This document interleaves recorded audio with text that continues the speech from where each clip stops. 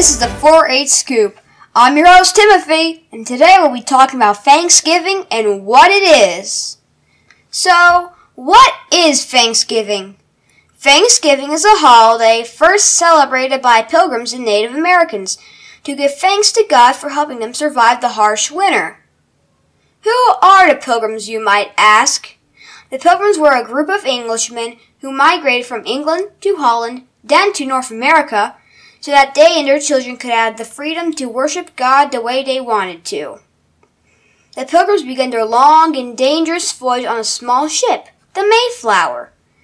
After the pilgrims arrived on the shores of Cape Cod that fall, they set camp in Plymouth, Massachusetts.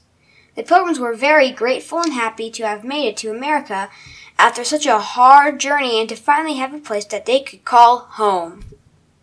However, the pilgrims did not have nearly enough food or houses to survive the winter, and sadly, many pilgrims died. Then in the spring, the pilgrims met American Indians who taught the pilgrims how to catch fish, plant corn, hunt, and survive the cold winter. Over the months, the pilgrims and Native Americans had developed a friendship.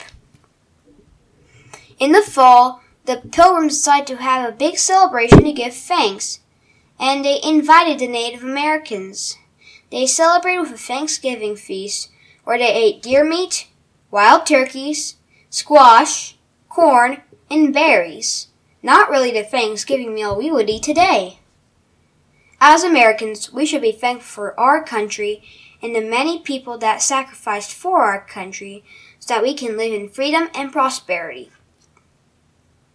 The pilgrims were very thankful, and I am certainly thankful for 4-H, for all the programs that 4-H has to offer.